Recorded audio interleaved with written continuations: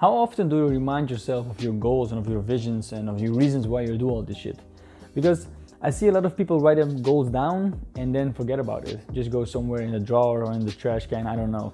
I was the same person, like I always just wrote down goals, I want to achieve this or do this, and then I just threw it away and never thought about it. And that's why I haven't reached all my goals yet, because I didn't remind myself of it.